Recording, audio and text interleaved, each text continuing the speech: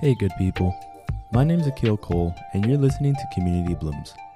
Community Blooms brings you refreshing, inspiring, and hopeful stories from real people working to protect the environment, educate those around them, and improve the health of people near and far.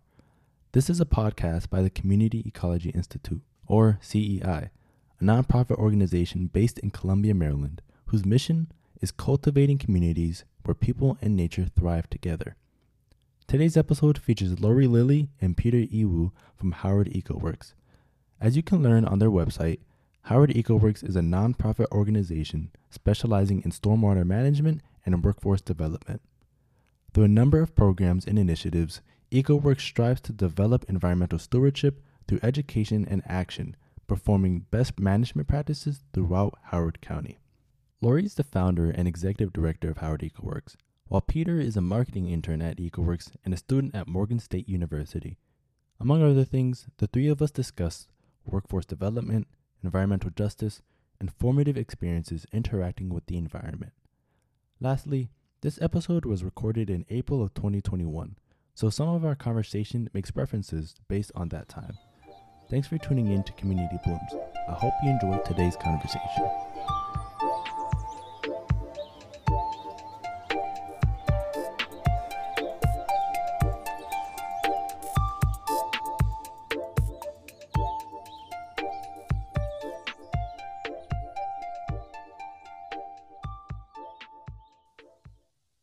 Welcome back, everyone, to another episode of Community Blooms. Today, we have two very special guests from Howard EcoWorks. It's my pleasure to introduce Lori Lilly and Peter Iwu. Peter, did I pronounce your last name correctly? Iwu, but it's fine. Iwu, yeah. So would you please introduce yourselves? Sure. I'm Lori Lilly, and I'm the executive director of Howard EcoWorks. We're a nonprofit organization based out of Columbia, Maryland. I'm Peter Iwu, marketing communications intern at Howard EcoWorks and also Morgan State University student as well. Awesome. Thank you too. So let's just get right into things. I often try to ask everyone who is featured on the podcast how they originally get started with environmental work. So Ms. Lilly, we'll start with you. How did you get introduced to environmental work? Is there maybe a particular moment or maybe a watershed moment that you have that speaks to your memory? I've always been interested in the environment and animals and natural resources and water ever since I was a little girl.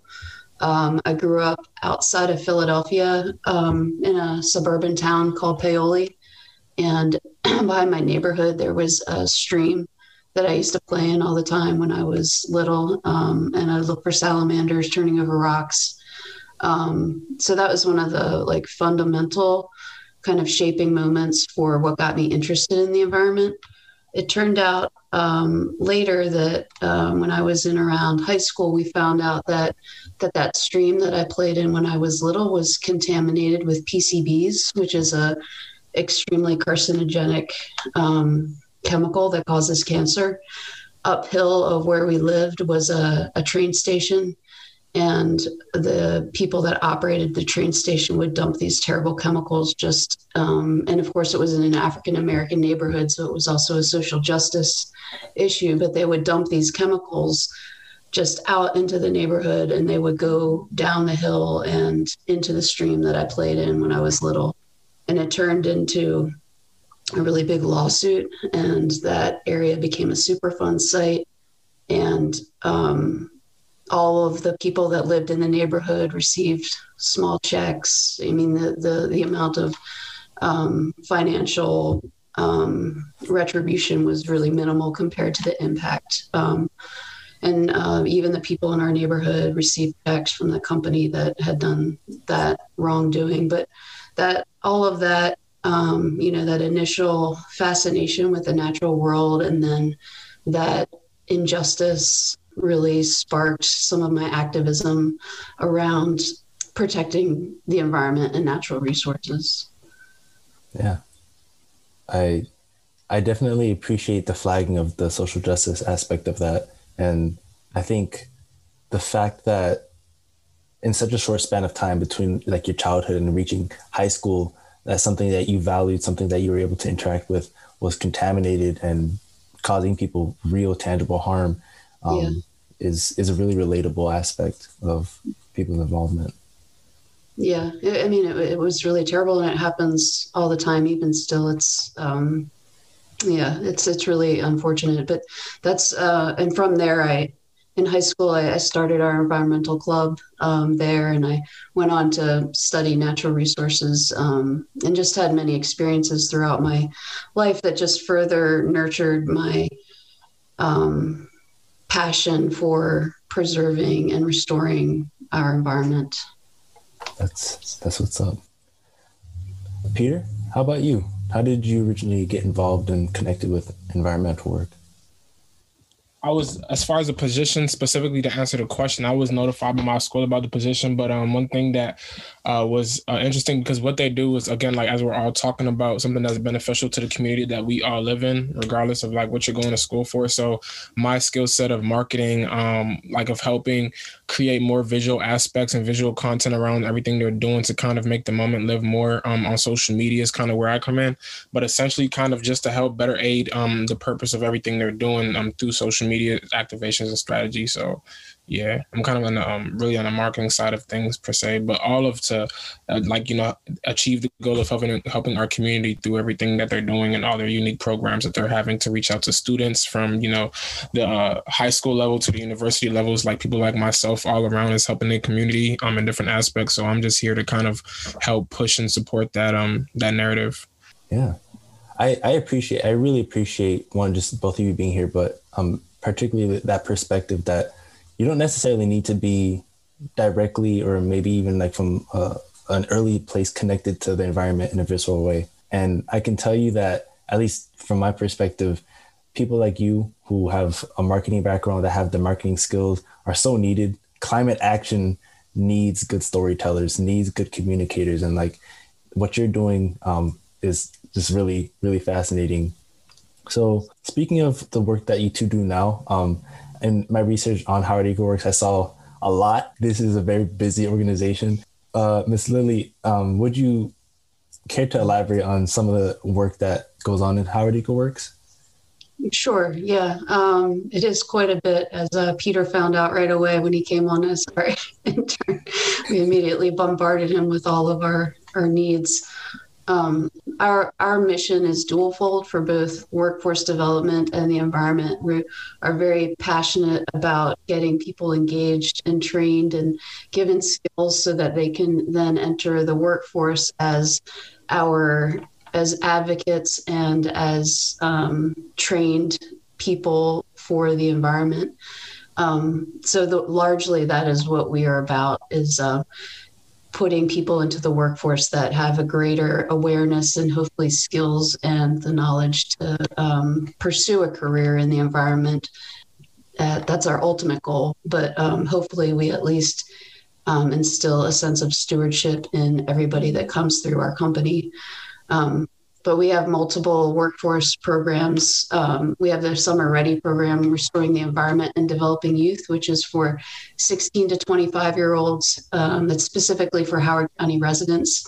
And they're giving an 8 to 10 week program where they learn all about the construction and maintenance of different types of environmental projects, and they receive a certificate at the at the beginning of their program called Chesapeake Bay Landscaping Professional Associate. So that's one program that we have. And then we also have a program called Uplift, and that's a 9 to 10 month program. It's more for a professional development or professional career track that ideally will end in employment with one of our employer partners. And for that program, we target any aged individual. We really hope to engage those that are underrepresented or underserved in the workforce and try to get them targeted or at least exposed to a career within the environment. They receive much more in-depth applications and for design, construction and maintenance of environmental projects, but also a lot more professional development and soft skills development. And then our third major program is called Seeds of Change, and that is at the Howard County Department of Corrections, where we have a native plant nursery established just outside of the fence.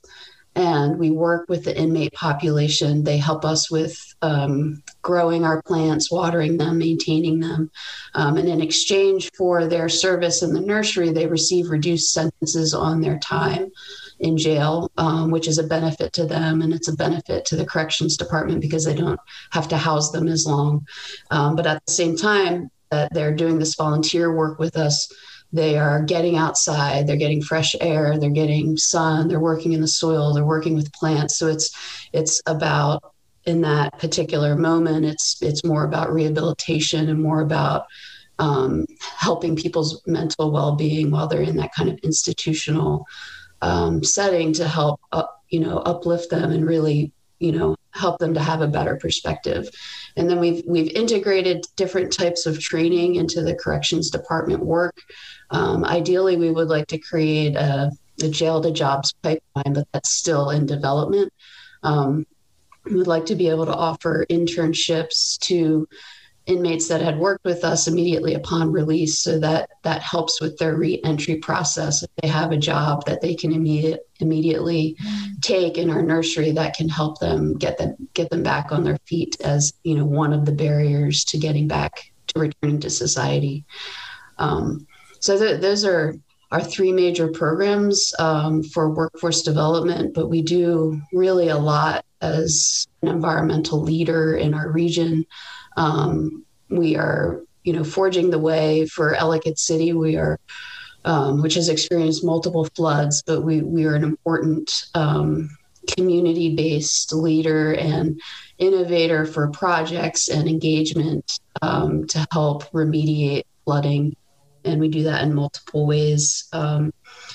So I think largely that's a pretty good overview of our company. It was a lot just to say that, but there's more, but I'll just let it go there. I mean, that's excellent. I mean, just on the workforce development side, there's so much. I mean, there's a deep amount of impact there. I mean, the thing that really stuck out to me personally was the Seeds of Change, and your initiative you're trying to establish that jail to jobs pipeline, because I think that really brings together multiple sectors of people's lives, and not having to look one way for jobs and look one way for, personal fulfillment and look one way for mental health, and putting it all into one is humane. It's intuitive, but it's not obvious. And I applaud you in your work for that. Yeah, thank you. For sure. So Peter, on the marketing side, how do you go about translating all of these initiatives, all of these programs, and making it palatable for people on social media and through your work? Yeah, like I was mentioning earlier, I think one of my strategies that I'm trying to, test the waters of right now is very much around the visual aspects and creating a lot of visuals. Cause I know in the beginning, it was a lot of pictures, but now we're trying to do more engaged visuals with the team members involved, the people who are participating in supporting the motive involved, their volunteers and their neighbors. We just did one for their alternative spring break program. So it was kind of great to see the volunteers and the neighbors come out and support the initiative and kind of capture all of that in the visual aspect into one clip that I'm pretty sure after the final edits, it'll be able to be very digestible to people who haven't heard of the program or know exactly what's going on.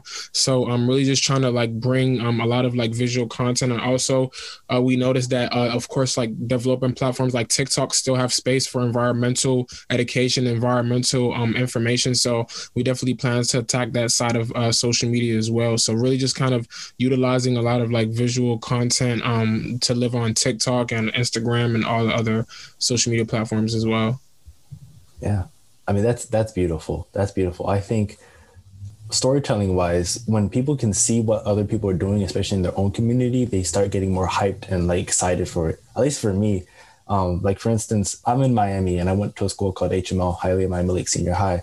And recently the students that are still there created an environmental club, and just seeing that and knowing people I knew were getting involved in a way that was completely absent was oh man, I want to give back. You know, it makes me want to pay it forward in that way. And visuals are so key for the environmental movement. It's very helpful to have Peter as well, because we're still a new organization. We're still kind of in our startup phase. We've only been in existence since 2017. And so just developing our brand and making people aware that we exist is still like a benchmark that we're trying to work on. So Peter's been very helpful in trying, and working to get our word out about how it works. On that note of like getting the word out and on the note of interaction, how has this past year with the pandemic and its challenges impacted Howard EcoWorks' capacity to do outreach?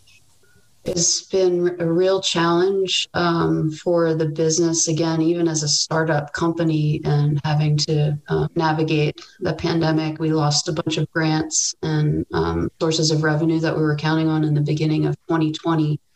So we changed our business model on the fly to be a social enterprise, which means that we are a nonprofit organization still, of course, but we will do what we call fee for service work, and the profits that are generated from those services go back to supporting the programming and the operations of the organization. So that's been really critical in getting us through the pandemic.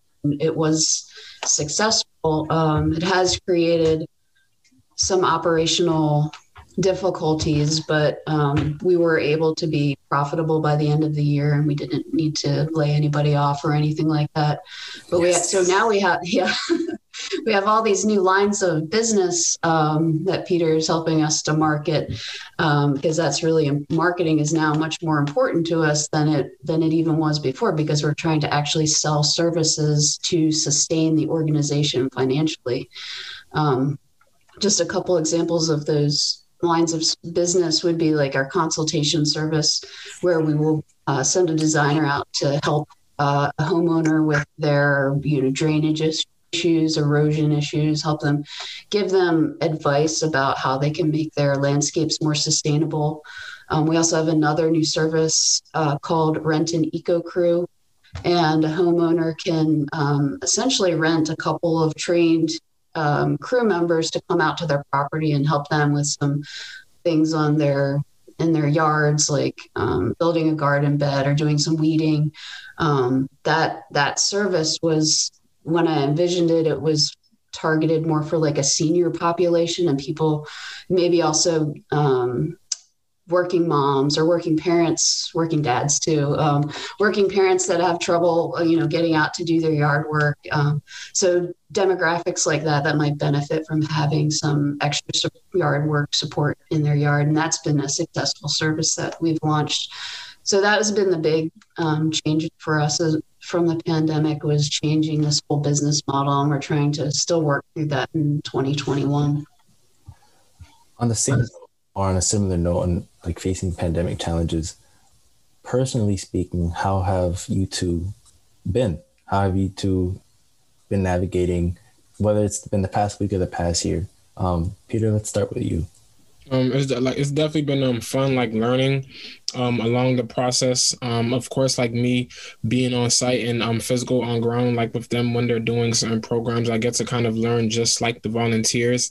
And kind of learn about, the trees and the different programs that are out there that could be used to support the narrative that I'm trying to push that I didn't know about. Like I had learned about I think it was at one of the sites where the program director was teaching the students how to use your phone to like identify a tree. Like there's an app that you can go and just literally take a picture and it'll tell you what tree it is. Like I didn't know that type of technology was even around me.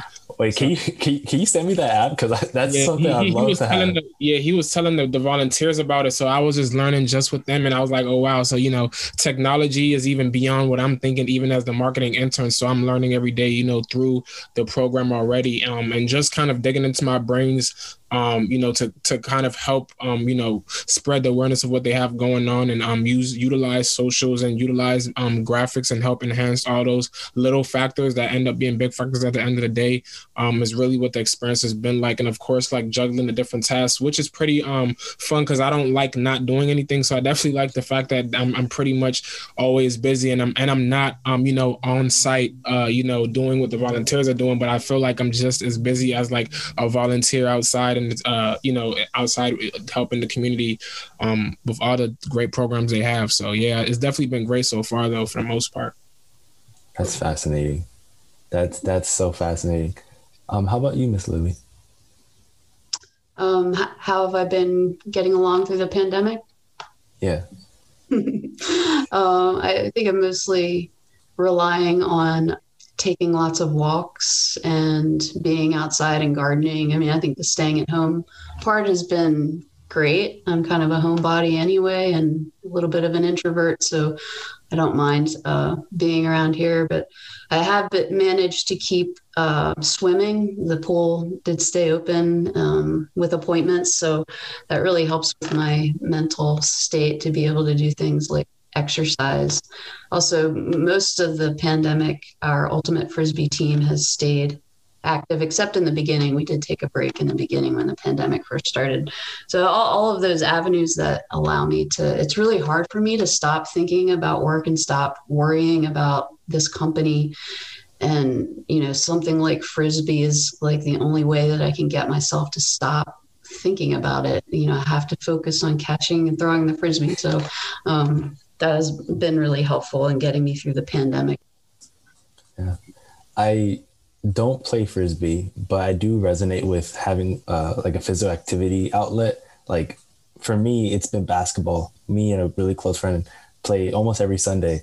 Just like the news, like getting into college, not having a graduation because, last year I graduated and it's like, oh, nope. All those things. Like having something to just hone in on is really helpful. So I've always heard Ultimate Frisbee is fun. It's a really good cardio workout. It looks like it. So on the note of, I guess hope, because there's some hopefulness in there in how we navigate unprecedented times, has been said a lot. Are there any future projects or initiatives that you two are looking forward to in particular? Yeah, we have this project that we're working on developing at the Meriwether Post Pavilion with a group called Inner Arbor Trust. They are the nonprofit entity that manages the Symphony Woods, which is all around Meriwether Post. Do you know Meriwether? I'm not familiar. Okay, it's a big venue. Like they have huge concerts there. It's in downtown Columbia. It's a highly visible location, and it gets, I don't even know how many hundreds of thousands of people probably during non-pandemic times would be going through there to see various concerts or performing arts or other things. But they have this open space area around the venue, and it's in need of rehabilitation. And it's one of the last open spaces in downtown Columbia. So we are getting ready to launch a fundraising campaign with Inner Arbor Trust to rehabilitate some of the natural areas around the Symphony Woods. And it's going to include like all of these native plant landscapes and reforestation and things like that. And we'll be, really emphasizing our Green Jobs program in this really visible location and trying to raise awareness about all of the good work that we're trying to do, utilizing plants from the corrections department in support of that program. So there's really a lot of wins around it. And so we're really looking forward to hopefully getting our fundraising campaign launched actually on Monday. And that will support our Ready Summer Crews to be out there. We can hire more people to be out there doing this work over the summer. So that's pretty exciting. And we're looking forward to that. Wow. That sounds like an ecosystem of opportunities. Yeah, that's good. Yeah. That's really cool. Peter, how about you? I'm just hoping to support the narrative via socials as much as I can. It's just hoping to spread the word, increase the regular numbers, try and have some improvement stats to show while I'm here. So, yeah. Awesome. So we're nearing the end of our conversation here, but I try to make it a tradition to end by asking the guests to offer the audience a challenge or tip or bit of advice on how to get involved with environmental orgs, or how to connect with nature, or how to just be active in general. So could both of you provide like one or two tips on how to do any one of those things? Sure. I think for local people, we would really love to have some volunteers helping us out in various capacities. We would love to have more people engaged with the work that we're doing. They can help out in our nursery. In addition to the inmates that are there, we also have regular volunteer days. We have just every day our teams are out in the community doing real environmental restoration work, and we invite opportunities for people to work alongside us to do that important work. And I also would just say, I guess, on people's own properties, there are really a lot of things that somebody can do on their own piece of land that will help to make the environment better. You can manage invasive species, you can plant native plants, you can do things to remediate stormwater runoff. You can provide habitat for birds. There are endless things that you can do even on a small property that will help to benefit your very local natural resources. And so we would invite people to do as much as they can on their own properties. That's really helpful. Thank you. Yeah, just like she said, just do it. I mean, I feel like a lot of it is just kind of executing the plan. I feel like a lot of people kind of have a small idea of a little bit. I feel like if they just take the time to go out, educate themselves, and kind of execute what they're learning about by going to sites like Howard EcoWorks site, I feel like you probably have a great start in getting involved as much as you can. Looking for similar organizations in your local communities, seeing how you can get involved. And I feel like the more people get involved, is less talking, more doing. We'll be able to, more quickly, not overnight, but more quickly achieve the goal faster than usual if we have more hands on deck. So, yeah, even if it's positions like the marketing and press, PR, whatever you can do, it doesn't have to be, picking up the tools and going outside. There's still a way to kind of help support the cause. So whatever shoe fits to help, get that done, just get that done. So, yeah, just do it. Yeah, thank you so much for your time. Thank you so much for your perspectives and for your work, especially. Yeah, absolutely. Thank you, Akil. This was great. Yeah. I appreciate it.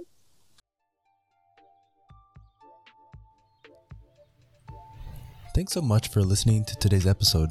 I really hope you enjoyed the conversation and found value in what we talked about. If you want to learn more about Howard EcoWorks, visit their website at howardecoworks.org. You can also check them out on Instagram, YouTube, Facebook, Twitter, and LinkedIn. All of their information will be in today's show notes. If you are part of a community whose environmental work you'd like featured on our podcast, send us a message at communityecologyinstitute.org. We would love to hear from you, so feel free to follow us on Facebook, Instagram, and YouTube, once again, at Community Ecology Institute. You can subscribe to Community Blooms on Spotify, Apple Podcasts, or anywhere else where you get your podcasts. So, until next time, develop your point of view, do the best that you can do, and strive to make sure your community blooms. Peace.